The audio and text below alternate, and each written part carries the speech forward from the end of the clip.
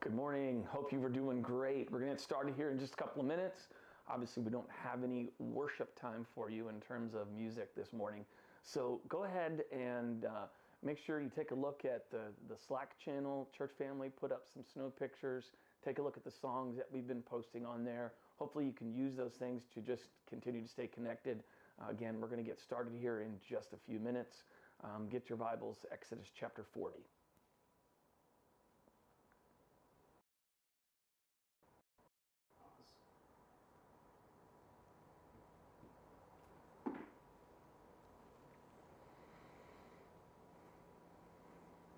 You want to tell us how you spent your snow day, Matt? My snow day involved staying inside. Yes, I did not venture outside. I saw it. It looked nice. But I watched it from afar.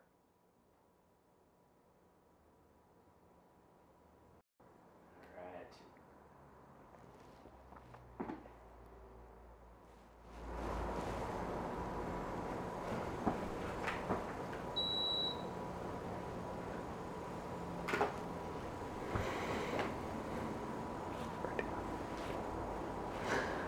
Well, okay, so we're going to jump right in. We're going to go into Exodus chapter 40. Here's what I want to start off by telling you to set us up for our message right now. When my brother and I were 6 and 7 years old, we had our favorite toy and we were playing with that. Legos. Yes, I'm 50 years old and Legos, of course, have been the timeless toy of everyone. So we had Legos strewn all over the floor. They were everywhere. My dad came upstairs. We were living in Virginia at the time. My brother and I were playing, building, doing all kinds of stuff. My dad comes upstairs. Now, my dad's name is Buford Shelton Rice Jr. Okay, that's his name. And I don't know why I just told you that, but it makes the story better. So my dad comes upstairs, looks at my brother and I, 6 and 7 years old. We're 12 months and 1 day apart. He says, "Boys, clean up your Legos, put your pajamas on, and get ready for bed." Will and I, with this massive amount of courage and bravado, look at each other and then look back at my dad and put our head sideways and said, "No." My dad then looked over his glasses like this. And when Buford Shelton Rice Jr. does that, you're in trouble. And he said, "I said, pick up your Legos, put your pajamas on, and get ready for bed." For some strange reason, Will and I heard him, looked at each other, and for the second time said no, with a lot of attitude. Now, as I look back on that moment of obeying my dad, I often wonder why somebody did not create timeout. Because I did not get a timeout, if you know what I mean, okay? My dad, I got a spanking. I got in trouble. I disobeyed my father. Now listen, in Exodus chapter 40, we're going to take a look at how this book is concluded. We've been in here since April. And in Exodus chapter 40, we're going to see Moses who listens to the Lord and then obeys the Lord. And I'm hoping that that's going to bring you great encouragement, that'll you know that God speaks and we should listen. And so what I want to do is I want to jump in to Exodus 40. I've got 4 lessons for us. And the first lesson is that God is always speaking. Let us listen and obey. God is always speaking. Let us listen and obey. So what I'm going to do here is I'm going to read a couple of parts of the first, really, 16 verses. And every time I read the words, "you shall," I want you to keep count. Wherever you are in your house, how many people are there, I want you to keep count how many times the Lord says to Moses, "you shall." All right? Because this is the Lord speaking to Moses. He is instructed to go ahead and build and erect the temple, or the tabernacle. Okay? We know what it looks like. We have all the supplies. I want you to go and I want you to erect the temple. Now, every time I say that, you're going to keep count. So, here's verse 1. It says this: "The Lord spoke to Moses, saying, on the first day of the first month, you shall erect the tabernacle of the tent of meeting." Verse 3, "And shall. Later in verse 3, you shall screen the ark. Verse 4, and you shall bring. Later in verse 4, you shall bring. Verse 5, and you shall put the golden altar for incense before the ark of the testimony. Verse 6, you shall set the altar of burnt offering before the door of the tabernacle of the tent of meeting. Verse 8, and you shall. Then we go over here to verse 9, and then you shall take the anointing oil and anoint the tabernacle. You shall also anoint the altar of burnt offering. Verse 11, you shall also anoint the basin. Verse 12, then you shall. Then it says later in verse 11 that you shall wash them. And in verse 13, and you shall anoint him and consecrate him that he may serve me as priest. Verse 14, you shall bring his sons. So verse 16 says, then Moses did according to all that the Lord had commanded him. So we have a situation right now, looking in the first 16 verses, where God is speaking to Moses, and he says over and over again, you shall. Now, how many did you come up with? Now, I think the answer is 15. All right? So 1 through 16, we've got 15 times where the Lord says to Moses, you shall, you shall, you shall, you shall. We look in verse 16 and it says, and Moses did all that the Lord had commanded him. Now in 17 through the end, all the way to 33, we're going to take a look at what Moses did, looking at the action steps, and then looking at a key phrase you're going to pick up what that is once I get ready to read it. So take a look in verse 17. In the first month, in the second year, on the first day of the month, the tabernacle was erected. Now on verse 1, God told Moses to do this. And on the same day, Moses is doing what God told him to do. There is no delayed obedience. So here what we see, Moses is demonstrating to you and I, God is always speaking. Let us obey him together. And so let's take a look at verses 17 all the way to 33 and take a look at what Moses did in terms of his obedience. Verse 18, he laid its bases and set up.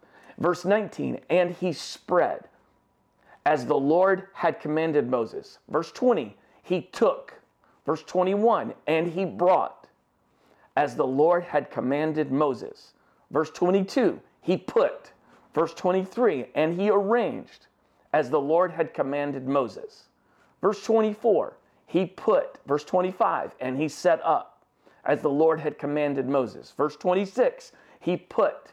Verse 27, and burned as the Lord had commanded Moses. Verse 28, he put. Verse 29, and he set as the Lord had commanded Moses. Verse 30, he set the basin. And then down there in verse 32, they washed as the Lord had commanded Moses. Here is what Moses is demonstrating to us, whether it's go make disciples, whether it's loving other people, whether it's sharing our faith. The Lord has commanded us. The Lord is always speaking. Let us together, Northwest, obey what he's telling us to do. There is no delayed obedience in Moses' life. That stuck out to me so powerfully this week as I was preparing the message. And so here's a vision for us. I'm going to read two texts, and I want you to see our application of this point. Go and make disciples of all nations. And the people of Northwest did all that the Lord had commanded. So we've been talking about being disciple makers, being a family of disciples who are making disciples, learning to trust, love, and obey Jesus, that we live with open lives, open Bible, and open faith. Here is what that text would say. Now, how about Matthew 22, verse 37? And he said to them, this is Jesus, you shall love the Lord your God with all your heart, with all your soul, and with all your mind. And you shall love your neighbor as yourself. And the people of Northwest did all that the Lord had commanded them. What would it look like for that to be true? What would that look like if that were true about our church? So the Bible is filled with places of God instructing us what to do. And let us live without delayed obedience. Let us live without delayed obedience. Look at what Moses, I believe Moses, put it in Northwest language. Moses has learned to trust, love, and obey God. Remember what he said back in, I think, Exodus 3, I want you to be my spokesman. And Moses is like, well, I can't talk. There's a delay there. But over what's happened is Moses has learned to trust. Moses has learned to love. And now Moses is demonstrating to us obedience, and it's not delayed. I love that part. Here's lesson number 2. God is relentless in his desire to dwell with you. God is relentless in his desire to dwell with you. Listen, I studied this passage, and there are several authors and pastors that helped me see this point. And I could not at this time give credit for all of them, but I did not see this, and in my study, this blew me away. Verse 33, it says this, and he erected the court around the tabernacle of the altar, and he set up the screen of the gate of the court. So Moses finished the work.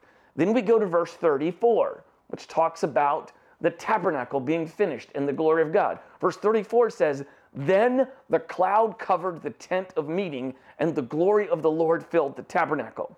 Now, in the original language, 34 does not have the word then. So what it seems to suggest is that Moses finished the work, and then there's a pause, and then there is the glory of the Lord filling the tabernacle. But a proper understanding of this is that there is no pause. It was absolutely immediate. July 15, 1995. July 15th, 1995, there was no pause. Here's the day. I bought the ring. I was a nervous wreck. I got the key to the church that she grew up in. My girlfriend at the time, Dana Lynn Qualls. We went out to dinner, and we went back to the church that she grew up in. I had the key, and a long story, but I didn't have the alarm code. That's an interesting thing. This is the day, July 15th, 1995, is the day that I got down on one knee, that day that I had been looking forward to, 3.5 years of dating, got down on one knee and asked this beautiful woman, would she be my wife? And here's the deal. There was no pause. Dana Lynn Qualls, will you marry me? And as soon as I got the M out, she was like, yes, yes. Put the ring on her finger, okay? And there was no pause. Here's what I want you to see.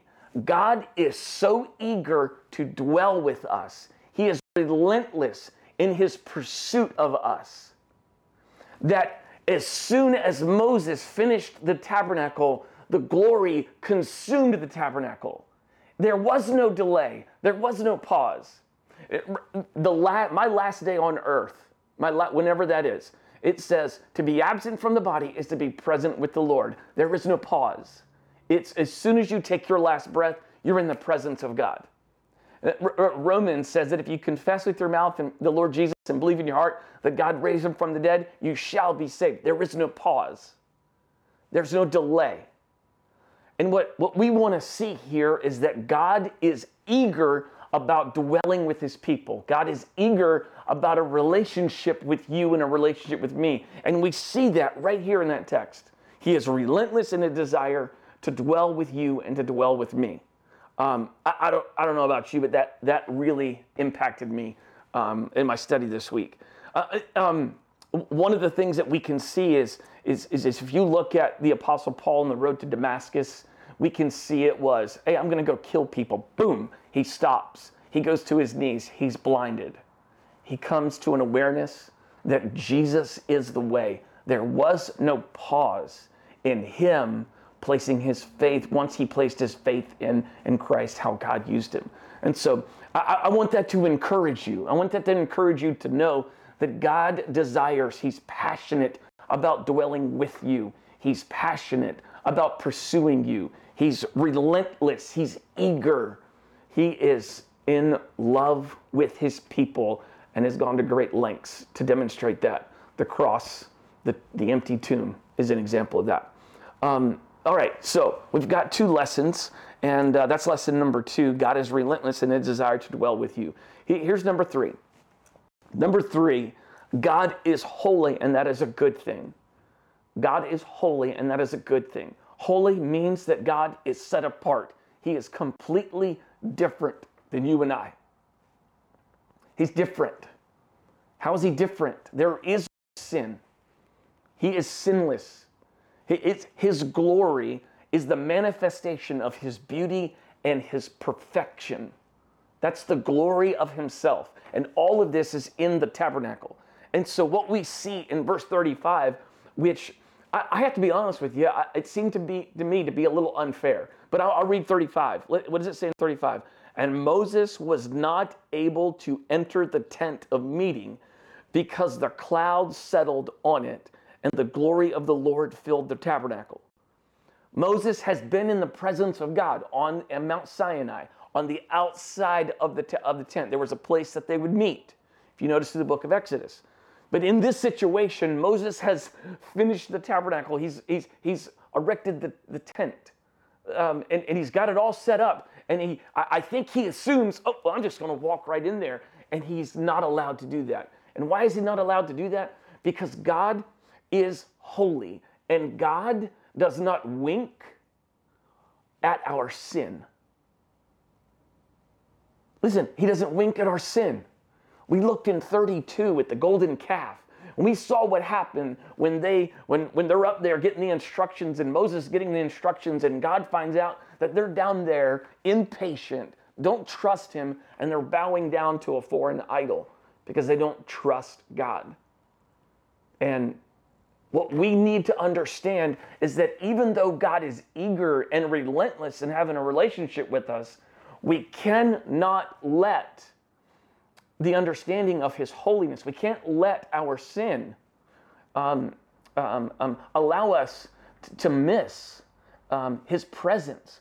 God must deal with our sin. We must repent of our sin. 1 John says that if we confess our sins, he's faithful and just to forgive us of our sins and cleanse us from all unrighteousness. And so we need to understand that his holiness does not trump his eagerness. His eagerness does not just go, oh, I'm so eager to have a relationship with you that I'm gonna just wink at your sin or give you a pass. No, Moses demonstrates to you and I that God is holy, and that's a good thing for us because he's the one that can take, he's the one that made atonement for our sins, and only he did that. He's holy, and that is a good thing because we have an answer, and he provided that answer in Christ for us.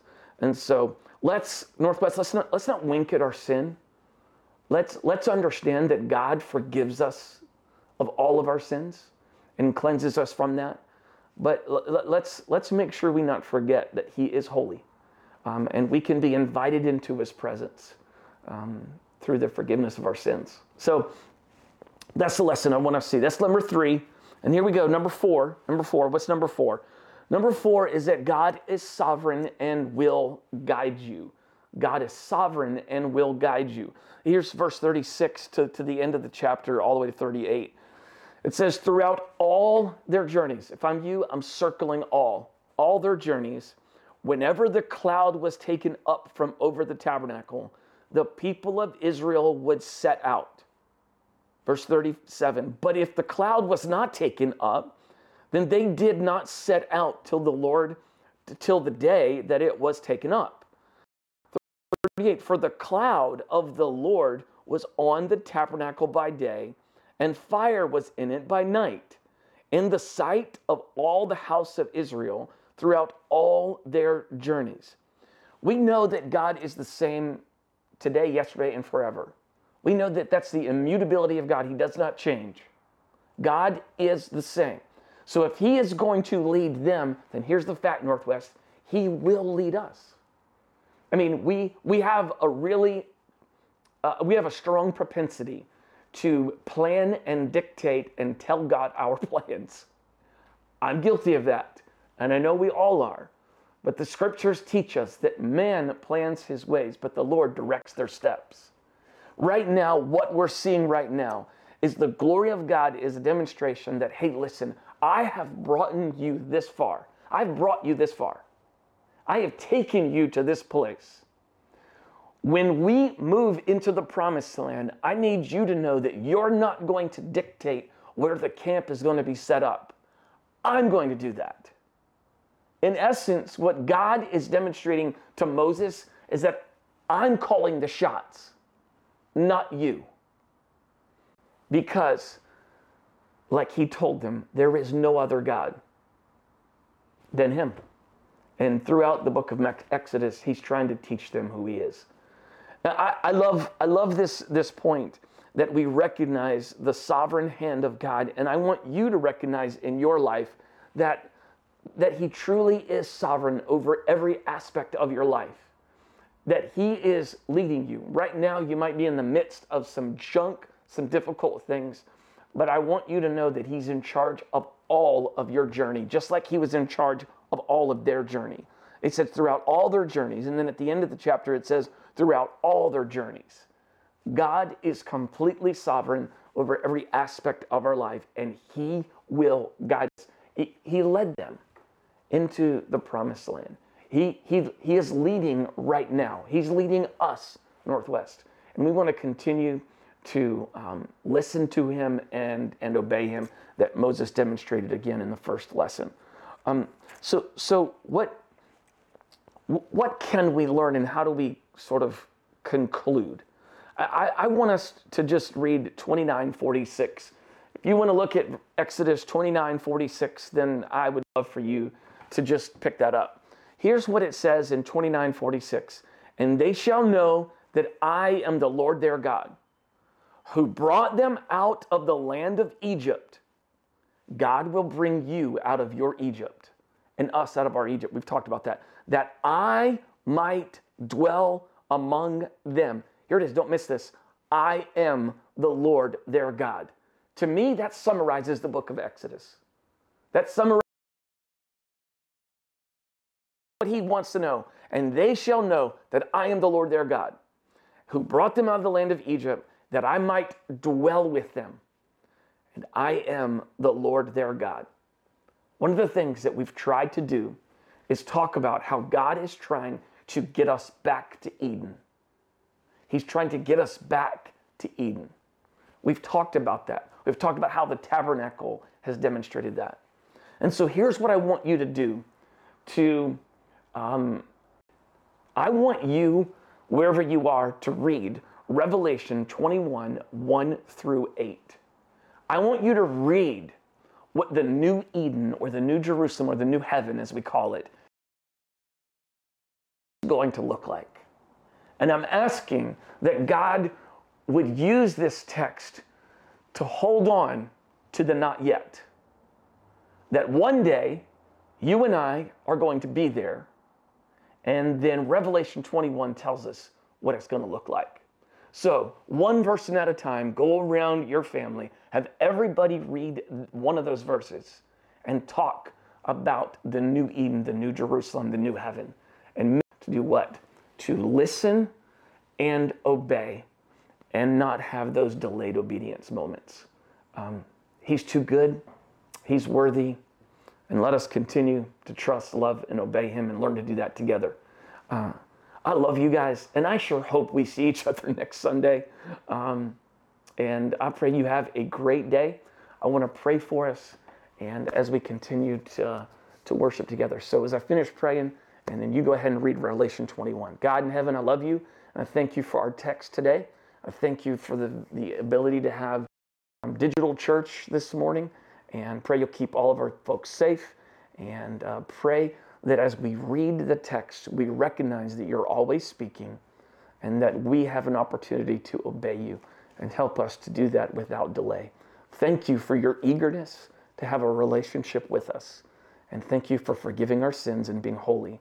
And thank you, God, for being sovereign and being willing to lead us. Help us to follow. We love you. In Jesus' name, amen. Love you guys. Have a great Sunday.